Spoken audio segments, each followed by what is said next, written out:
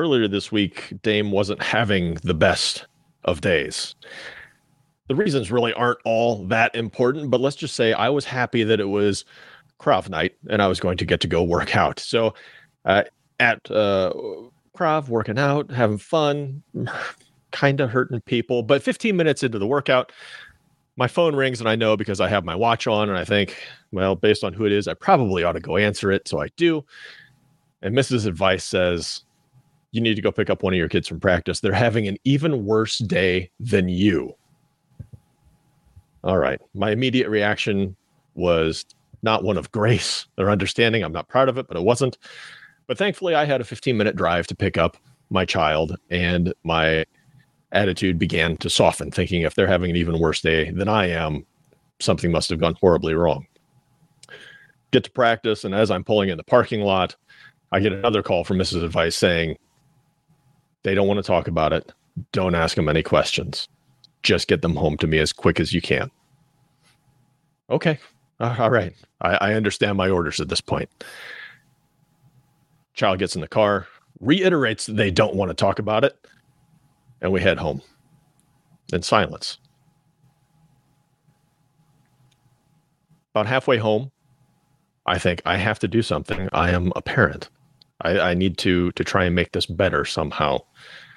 So my genius idea was ice cream. Ice cream makes everything better. So I look at my child and say, would you like to get some ice cream on the way home? Well, Mom said, I don't care what Mom said. We're going to make this decision on our own. Now, full disclosure, I had already checked with Mom and Mom gave us the thumbs up. So Tom Dunn didn't raise no fool. We stop, get ice cream. And I can see a smile start to crack the sadness and pain on my child's face. And I'm feeling great. Like I did something really, really good as a parent. We continue to smile and enjoy the ice cream and joke and laugh a little bit on the way home. And we pull in the garage. The door flies open. Mom comes out, gives hugs to everyone. And we head in the house. And that's when I hear it. And I turn around, and in my sweet joy of having a smile on my child's face, I didn't pull in the garage far enough. And the garage door had slid down the back of our SUV. Which brings us to our first guessing game, our first ever guessing game of a cold open. Pete and Kristen, how much was the estimate to fix the damage on the back of our SUV? All right, I've been there. I've done actually everything you've just said. I've been a part of. And I also immediately thought ice cream is where he's going because this is what a dad does. Yeah. I'm thinking 1,400, Kristen? On the newest vehicle Yes. that you're feeling? Yes. Oh my. Yes. I'm gonna I will say no body damage. It's all paint and a little bit of plastic scraping. Yeah, but it doesn't no matter. It doesn't matter because like the back panels probably come all the way to the front, and like I'm gonna say $3,000. $2,400. $2,400 is the right answer for Damien's genius. That is not where I thought that story was going. Welcome to Friday, everybody. I kept thinking that like the punchline to this was they got home and at school they found out they were lactose intolerant. Like that's where I thought this was going. Dame, I'm sorry that happened. New classic dad story. Yeah, love it. Kristen, welcome back to the living. Yes, I'm so thankful to be here. Yeah. You are at what percent? We said. Better, maybe like 75%. Okay, 75%. Kristen also celebrated her 5-year anniversary at your money line this past week. So, Kristen, we have all worked together now for 5 years. Congratulations. Thank you. I was excited for this milestone. It felt like it took forever to get to, like, once I hit like 3.5, it feels like it took a lot longer to get like the back half of that 5 years. Welcome to the world of VC. Good, yeah. You get a trip, of course, for 5 years here at your money line. Did you say where you're going? Did you tell us? I did. So when I talked a few weeks ago about how we got tickets to the rodeo, I am spending the whole weekend at PBR for it's going to be in Indy in March. Great. Yeah. Rodeo's a good time. You know what? I should take my kids to that when it's here. You should. All right. Let's do a show. Unfortunately, Jeremiah, we've got to make it a fast show. So here we go. Dame has sent some questions through. We are going to hit the right buttons, and we're going to start the show in 3, 2, 1. This week on the Pete the Planner Show, we answer your money questions. Here's how the show works. You email us askpete@petetheplanner.com. That's askpete@petetheplanner.com, and here's what will happen. The three-headed monster of personal financial guidance will slay you with dragon's breath. I know, sorry. Kristen Elanius, Damian Dunn, Peter Dunn, no relation, join you here today. Hello, Dame. Good day. Kristen. Hello. Fantastic. All right. So the first question is, it comes to us and it is sort of short and sweet. Does it ever come to a point in time? Does it ever make sense for a person to not max out their employer-sponsored retirement plan, which what this year, Dame, is what, 22.5? What is it? Somewhere in that neighborhood. No one knows for sure. I do. It's 22.5. 22.5. Man, your boy kind of knew. And instead contribute to a non-qualified account. So let's think about this for a second. The question is, stop short of the IRS max and take that money and then put it into a non-retirement account that does not have tax advantages per se. I mean, I'm going to toss it to the geniuses here, but of course there's always a circumstance of which something makes sense. Kristen, how do you begin to get your head around this? Is this a frequent thing that people should do, or what do you think? I mean, it's probably going to come as no surprise to anybody that I think it's personality dependent, but I would be very hypocritical if I said someone shouldn't do this because, gentlemen, this absolutely is part of my strategy. I don't max out. I don't max out my 401k, and I certainly invest in non-qualified accounts. Okay, before we dig deeper onto that, Dame, how do you want to initially weigh in here? I'm just taking notes to make sure that I keep that in my file for a future review with Kristen Elanius. All right. So, go ahead. I completely agree that, yes, it's situation dependent, but there are any number of scenarios where it would make sense to potentially not contribute to the employer workplace plan, even to the max at least, and contribute to a non-retirement account because there are so many things. Maybe you want to retire early and you need a bridge to get from your age to where you can access those funds penalty and or tax-free.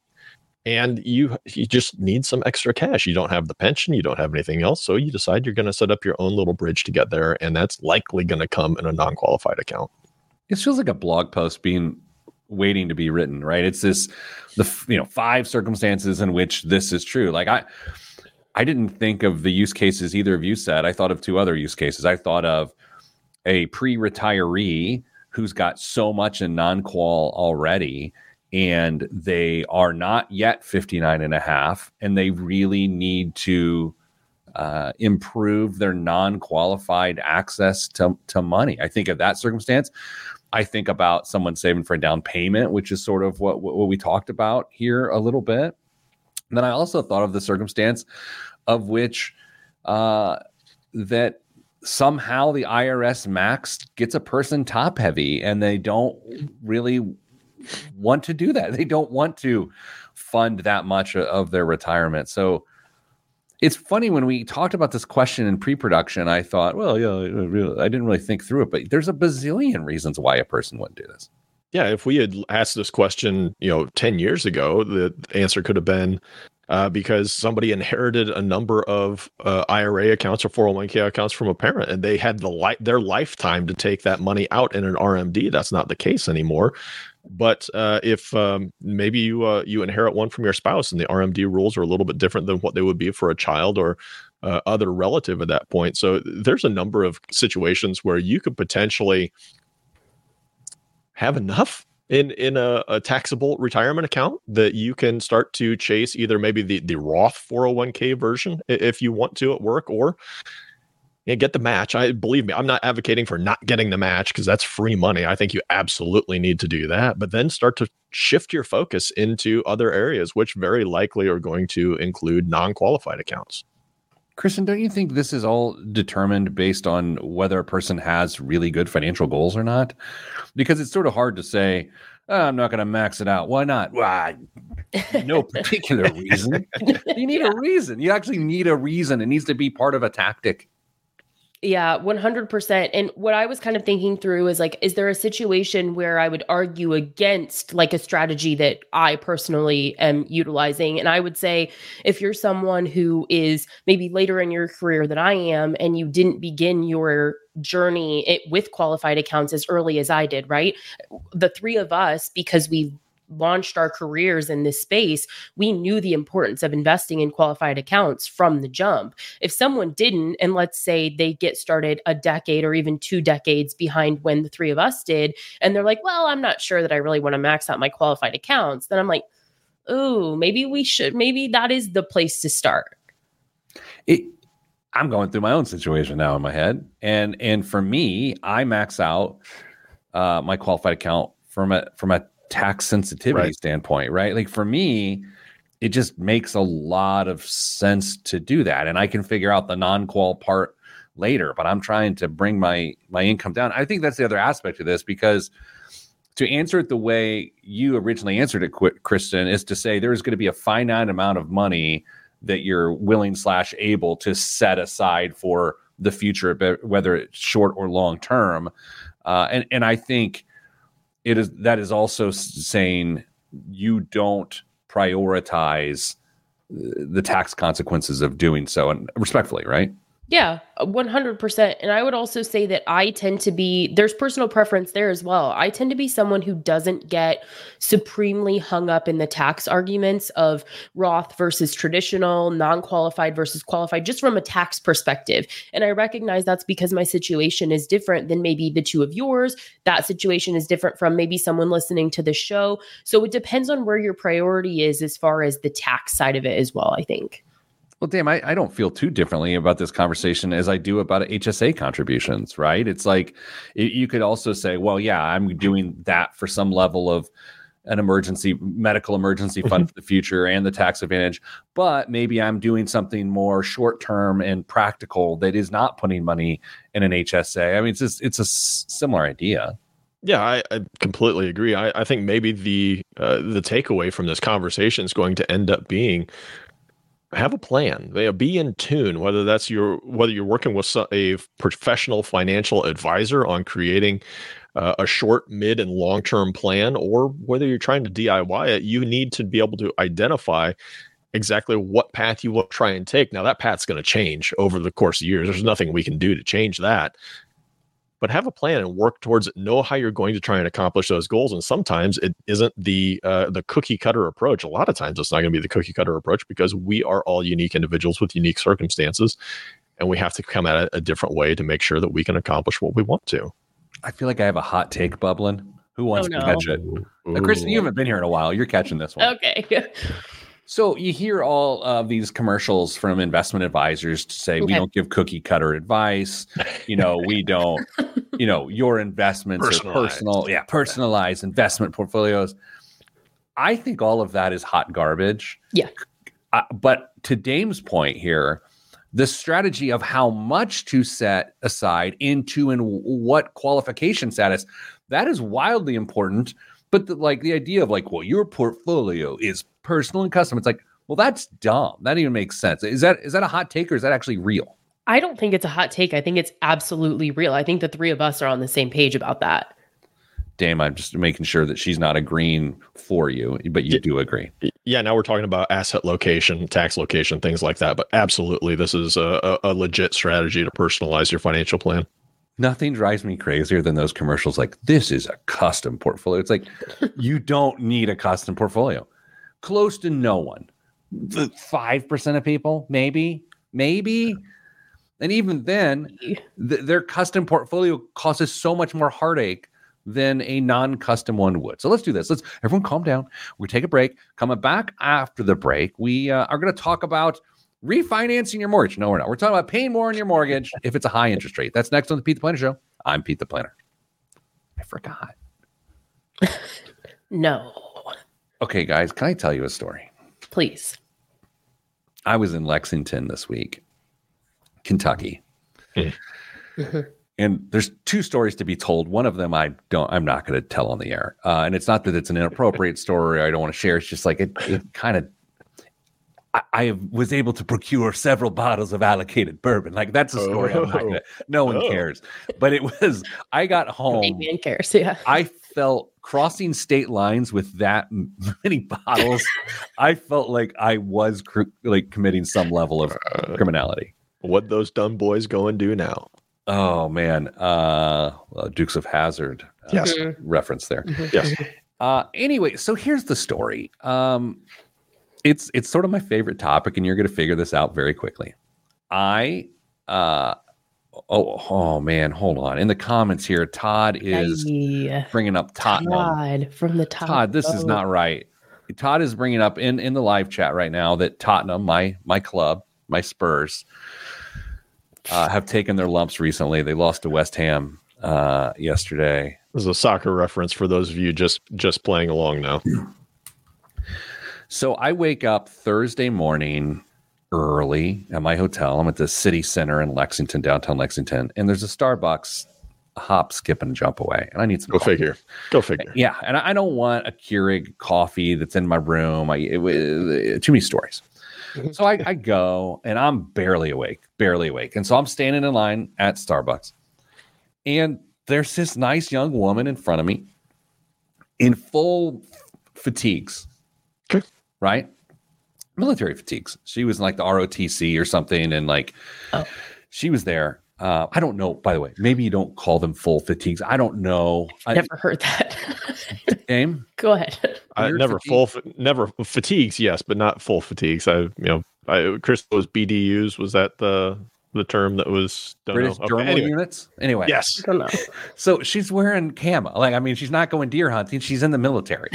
She's in front of me. She's got her boots laced up, and so she's standing there and she's putting in her order. And in my head, I'm saying to myself, as any reasonable human would say, I'm going to buy this woman's call. I'm just going to say, hey, thanks for your service. I got this, right? I assume either of you have done this or thought about it, or sure. People do these things. I've done this before. I'm going to do it in this moment. And so as I go to raise my hand to get the attention of the barista to say, I got it. Woman behind me in line says, I've got it. This woman stole my valor. Valor. She stole my valor. And so I was so upset. So I was like, okay.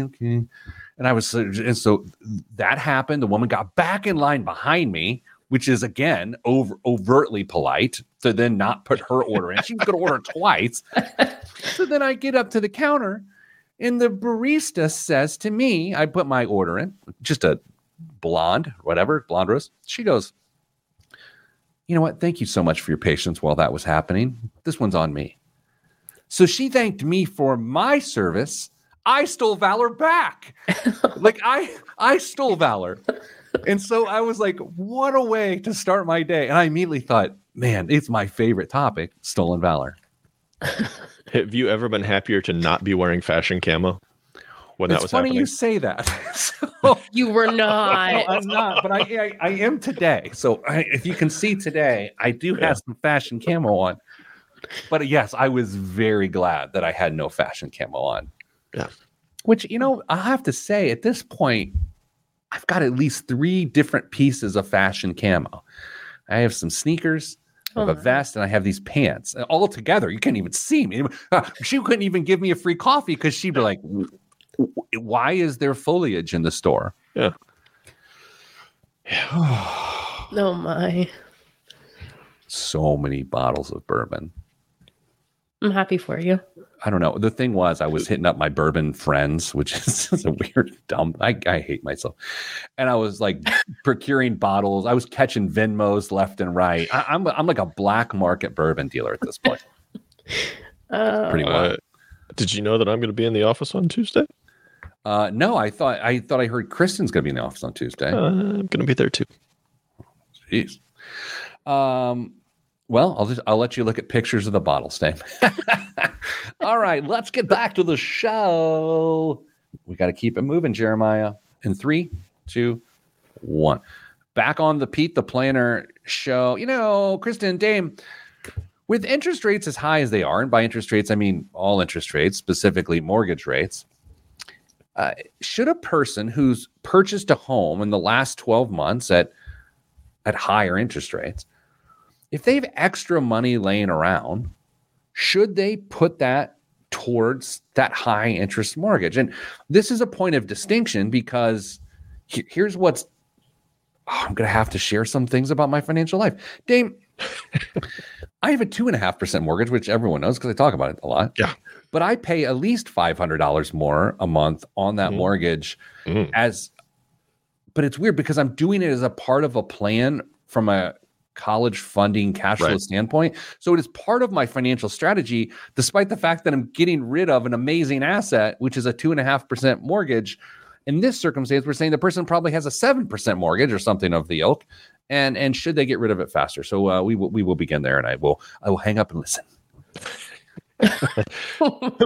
I like everything in finance. Unfortunately, the answer is it depends. Should we narrow the focus down so it's a little bit more narrow on what the options actually are, or maybe the circumstances are? Kristen, do you think that's fair? I think that's fair. Okay. So let's say the person's in their early 30s. In this case, they are doing okay with retirement savings, and they have one kid with one on the way. This is oddly specific. Very specific. They wear yellow shoes on a regular basis. They love ramen noodles. The fashion camo is their jam. I don't know. I'm just trying to figure this out so we can have a reasonable conversation around it, because we can play what ifs with scenarios like this forever. In this particular case, I think it really depends on what are their goals and what are their plans. Are they how much are they planning on saving for education? How much do they have an emergency fund? Do they have any upcoming needs for the house? Are there going to be remodels or repairs, anything like that? I think we have to step back and say, okay, let's take a bigger picture look at this. Kristen, do you agree or disagree? I don't disagree. I think for me, the hang up is when we just say that like there's a flat sum of money and you're like, oh, well, I'll just allocate it to this. Okay, but what does that mean with respect to the mortgage? Does that turn your 30-year loan into a 25-year loan? Does that turn your 30-year loan into a 20-year loan? I would prefer for us to take it from the perspective of we have a goal for payoff. We want to turn our 30 into a 20 or our 30 into a 25. And that's going to take X dollars of the $500 in free cash flow we have available, versus just saying, hey, I have 500 and I'm just going to toss it at my mortgage, because before you know it, as your escrow increases, you don't really know what that means for the mortgage anyway. I would just prefer to go at it from that perspective. Yeah, because going from a 30 to a 27 or something like that by accident, just because you're throwing money at something, doesn't feel that appealing. It doesn't seem that practical. However, to your point, if it is plan driven, it is timing driven. I like it because that's frankly what I am doing. It is time driven. I also got to think with Dame's oddly specific example of whatever that person is. Change whatever you want. I don't care. I was just trying to have a conversation. No, it's hard not to argue that person should not just put money in savings. Like, I understand the nature of a 7% interest rate versus getting, 5% in a Betterment account. But if they don't have a proper emergency fund with one kid and one kid on the way, man, that's going to haunt you for the first 14 years or the next 14 years of your life. Okay, so maybe the conversation becomes invest it or pay off the mortgage. Right now, invest it or pay off the mortgage. Kristen, do you want to add any more odd specifics to this? No, I don't think so. But so pause though, because Pete, I think you and I are a little bit biased because we both said like we prefer it to be this way because I know we all know because you've talked about it about like the goal with your mortgage, right? There's a specific goal that you want to be mortgage free. There's this date you want to be mortgage free by. For me, my 30 year, as far as I'm concerned, is a 20 year, right? And you're like, I don't really see the appeal to just throwing some extra money at the mortgage. But part of this conversation actually arose because friend of the show, Caitlin, she just like tosses money at her mortgage when she has it available. And she finds that like supremely appealing. She looks at the amortization schedule, Pete, that she got when she first took out her mortgage. And she'll be like, look, I'm paid until July of 2026. Like she finds that to be really motivating. So I think it's about also, to be fair, what motivates us as people when it comes to our personal finances. Dane, what jumps out to me, and I know you have comments on this, thoughts on this too, but Dane, what jumps out to me here, and I'm curious if you share this, I wonder if this person pays their mortgage in person. Oh my. Well, no one does that. No, I do that. I'm going to do it next Friday. How many suckers do you take when you do? I do it through the drive-through. They give you suckers at the drive-through, Pete. No, I'm the sucker. I don't want your suck candy. You know, have you thought about this? They had to choose a name for suckers at some point. Like someone's like, oh, okay, what do we call this? Oh, we suck on them. We call them suckers. Think of the names they rejected. Like it was like, hey, I want some suck candy. Like no one, it's like it's a rejected candy title. Anyone? I mean, it could be. No? I mean, there's lollipops. I mean, you could go by the brand name. At least it's common in northern Indiana. Dum Dums, which are actually made in Western Ohio. Maybe they've made their way down to Indianapolis area. But yeah, I mean, so you don't have to call them suckers. Just for some reason, that's what we all refer to them as. So, Dame, don't you? I mean, look, for this example, I have to think there's a better use of $500 than throwing. That's not to say throwing at your mortgage is a bad use. It's great. You're shifting your net worth. Beautiful. I love it. Mm-hmm. But there's got to be a better use, or at least a more strategic use. Man, I agree. I mean, don't get me wrong. The fact that you are doing something wise with your money, getting rid of debt, moving your net worth forward, all counts on the power percentage, right? I think you've got time, and if we're thinking long term, I think there's got to be something a little bit more strategic that could be done with it. Not that getting rid of your mortgage is a bad thing, but maybe there's a better answer. Can I ask a follow-up question, Christy? Of course. So it's sporadic. It's like a random. It's not like a set amount. Are you talking about Caitlin? Whatever. The person that's like paying $500 more could be Stephanie with an F. Like because you can spell it a few different ways if you wanted to. When you name your child, you put it on the birth certificate. Anyway. Like is it $500 a month, or is it like I got an extra $500? I'm going to throw it at it. Like what's the use case here? Well, I think that both yield kind of interesting like thoughts from me, because if you have an extra $500 a month and that is consistent, to me there should be a purpose for it and it should be the same every month. If there is $500 in discretionary income in your budget, if it's the mortgage, if it's an investment account, 100%. If it's randomly $500, then you should leverage the idea of the next dollar, and you should know in advance when you have those discretionary dollars where to put your next dollar. I mean, I will say personally, again, because people love to hear about my situation.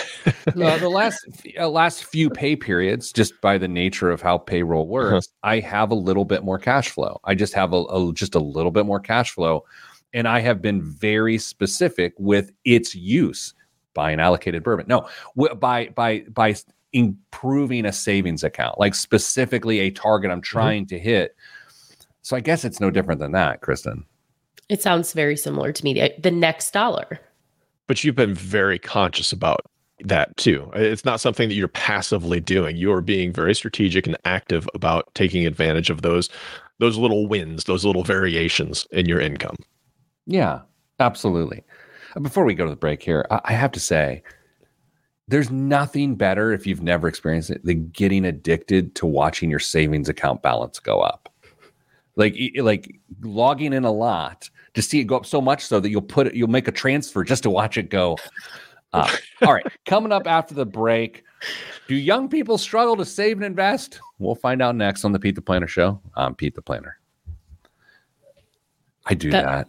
Like I go in, I'll put like 25. I'll have like, I'll get it to round amounts. You know, it's like whatever, 77. I'm like, here goes $23, man, pajama. It goes in. Feel great.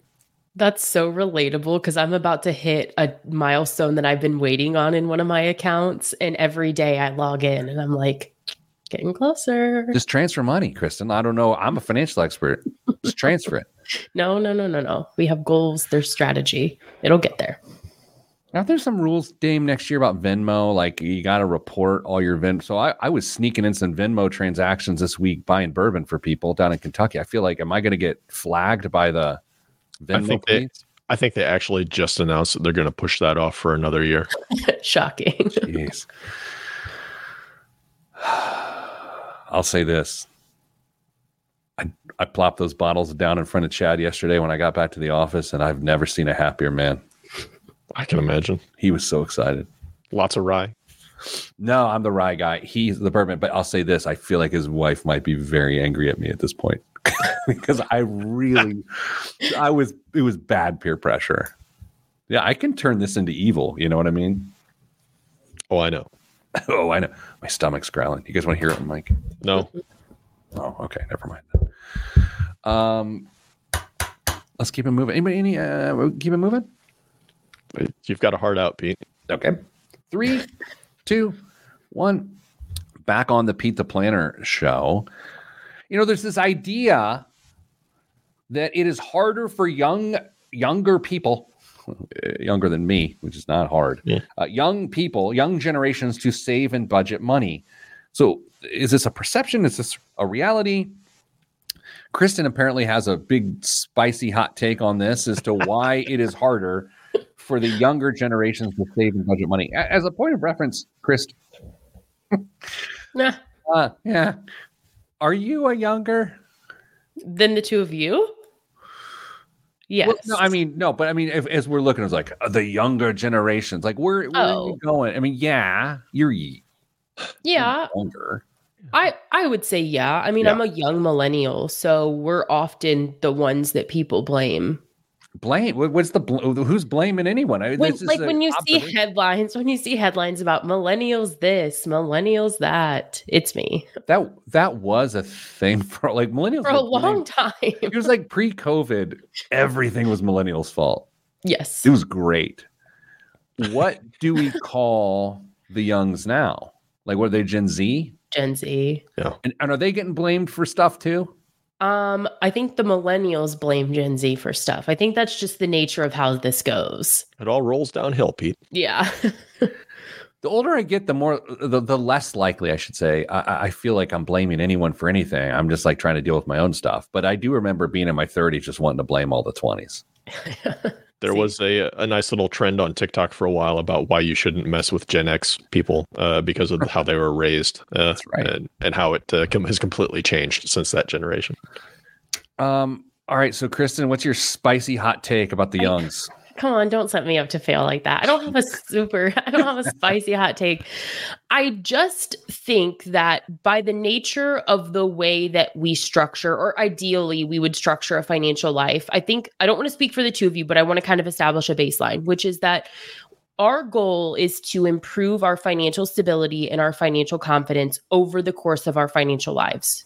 There might be some ebbs and flows, but like it should be, we're climbing, right? You're saying our, are you talking about our as in the three-headed monster here? Or are you talking about our as you're representing the youngs? What is our? No, as individual people. Yeah. Like our goal for people is as they age to have more financial stability and more financial confidence. And for that to continue to climb and climb. Yes? Yes. For sure. Okay. So I would also say that we live in a society that more than ever you can pay for convenience and you can pay for things that make your daily life easier. It's more common than ever to have someone to come in and maybe like clean your home, DoorDash, like, I mean, you name it, but the conveniences of life are more than they've ever been. Yes? Yes. For sure. Okay. So my thought is that something that may feel like a disconnect generationally is that if the two of you think about your financial stability and confidence 10 years ago, 15 years ago, I won't call out your ages, it would have been, if we think about financial stability and confidence, it would have been more difficult for you to pay for the conveniences of the world that we are living in that do make your lives easier, just because you hadn't yet built that stability and confidence. Is that fair? That was less faux show. I mean, this is like, you didn't have robots to pay back then. No, but I'm just saying that me naturally living, me being younger than the two of you, it is just expected that my stability and confidence is less than, because I've just not had as many years to flex that muscle, to work on that. It takes time. We talk about that on the show all the time, how important it is to invest early, invest aggressively, start with good financial habits.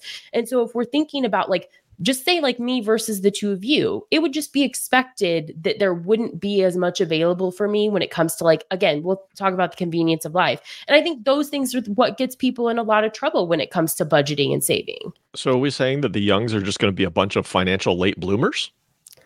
I don't know what the result of that is. I'm just saying that, like, why is it harder to save money? And I think that it's not super easy to have empathy for that if you're someone who is more stable and more confident when it comes to your personal finances than someone who is just naturally less so. Probably not by any fault of their own. They're just younger. Well, a couple thoughts. Number one, I don't feel accusatory towards the youngs about this. Like, I'm not weighing in as they don't save money. I don't feel one way or the other about that. So I'm trying to understand what you're saying here. Are you saying that the youngs employ convenience more frequently than the olds? Yes. And I think that the youngs by nature are less likely to be able to objectively afford to do that. Yeah, I agree with that. Dame? Pete, do you remember going over to Grandpa and Grandma's house when you were like 5-6 years old? Mm-hmm. There was probably one car in the driveway.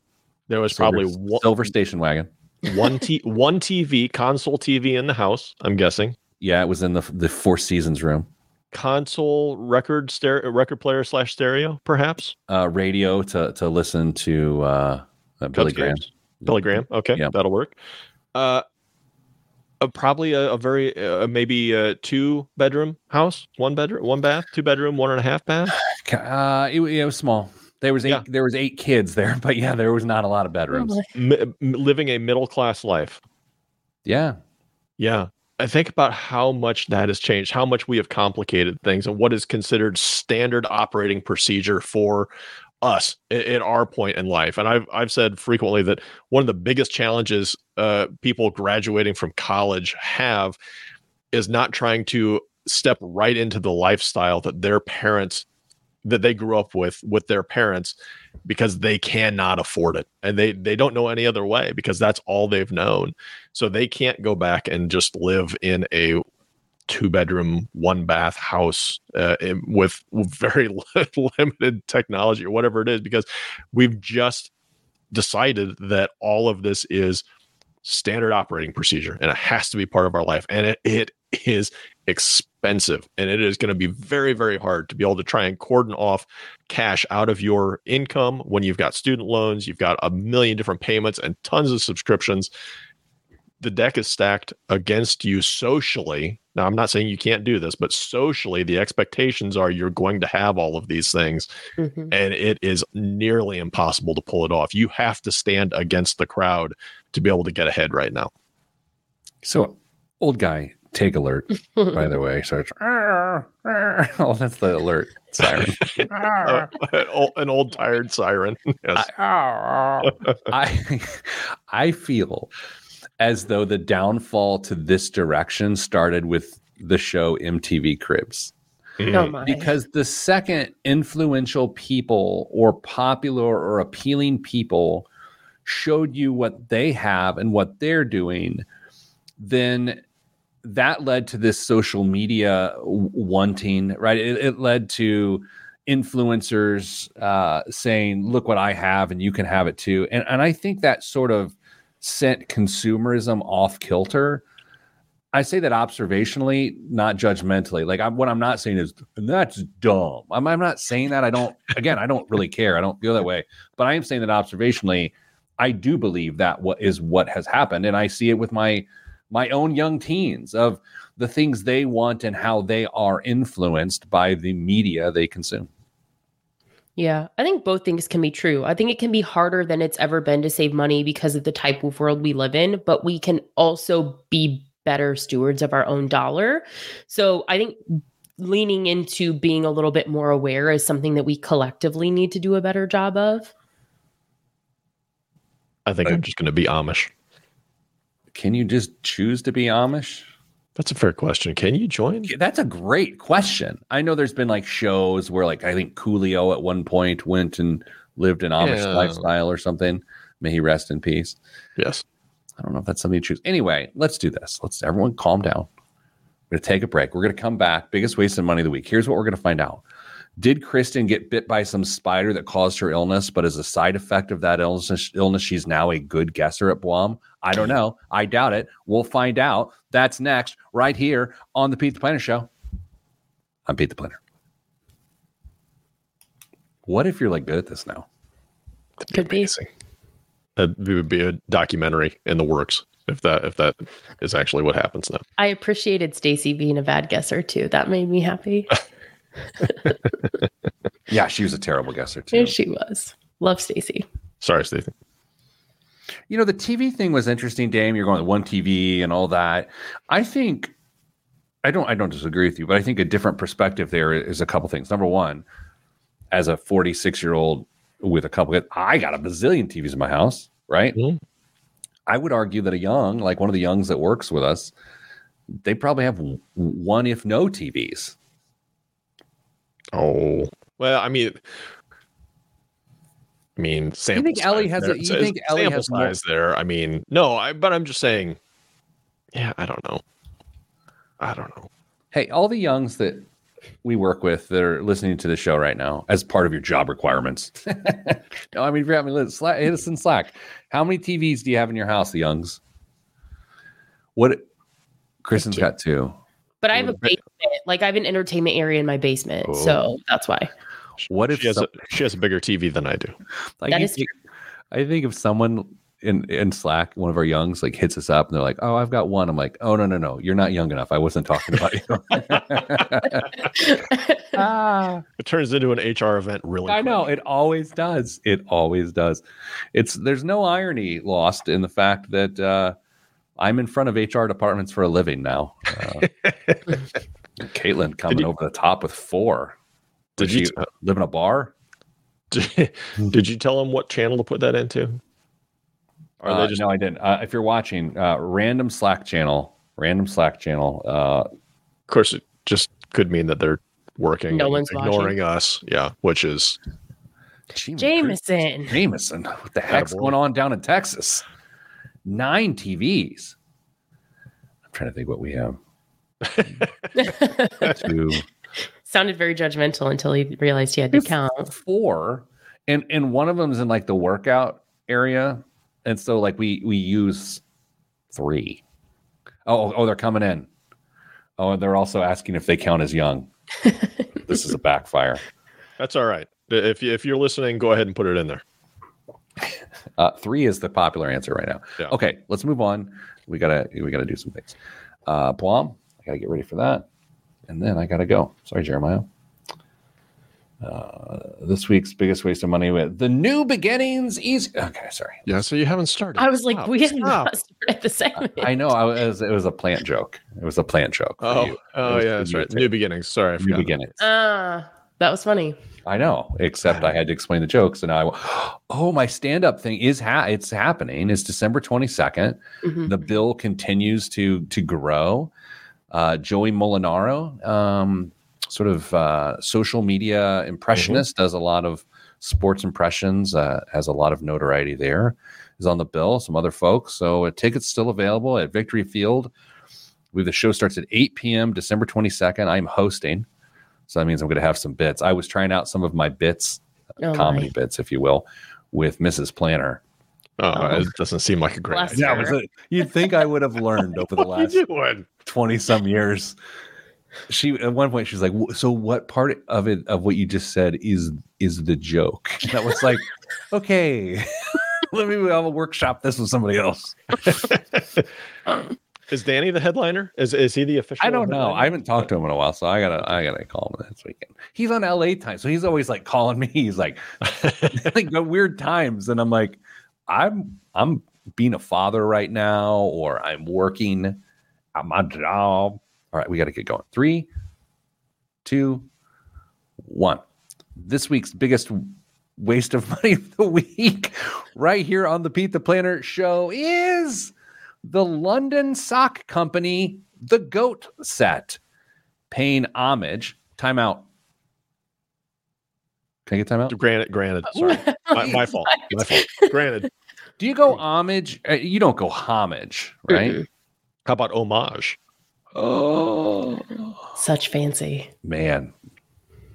Paying homage to boxing legend Muhammad Ali, the London sock company, the GOAT, will give you the confidence to knock out the workday.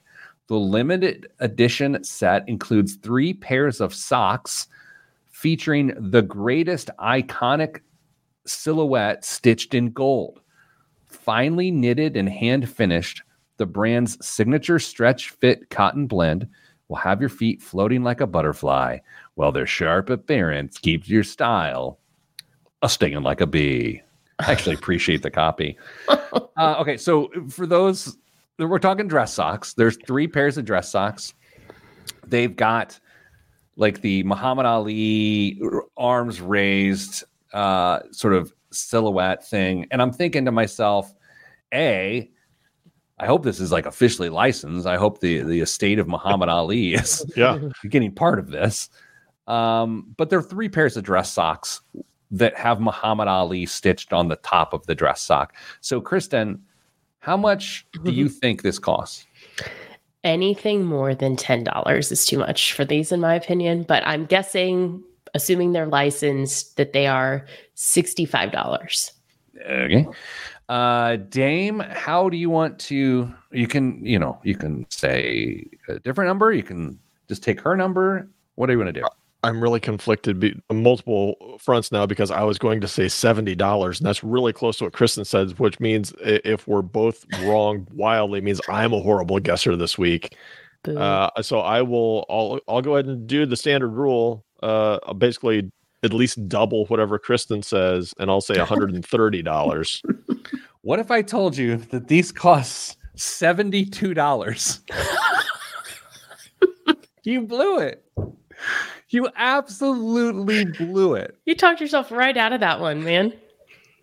That would have been the greatest snake job of all time. I was right on the money, and I'm so disappointed in you. Your whole family is disappointed in you. It was Price is Right rules. You should have just said $66. Kristen, there's something you and I were going to have to talk about off the air anyway, so we might as well talk about it now. Oh, okay.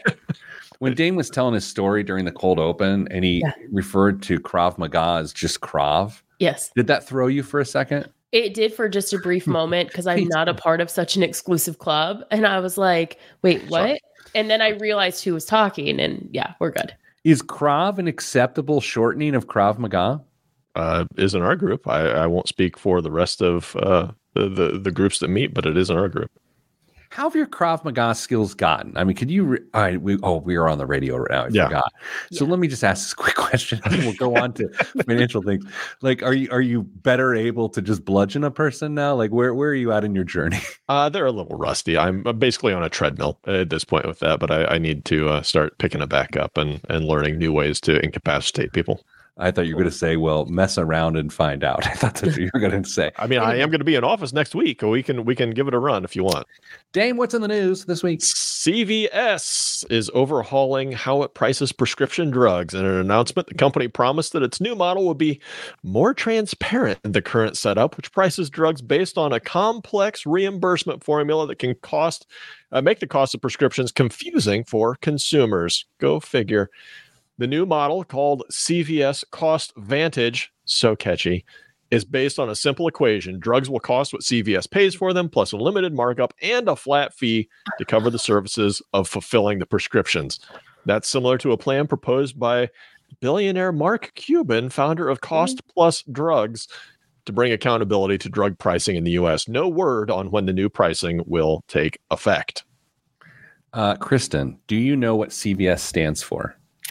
I don't know what CVS stands for. Dame? Convenience, value, and something. Am I close? Kind of. Consumer value store. Okay.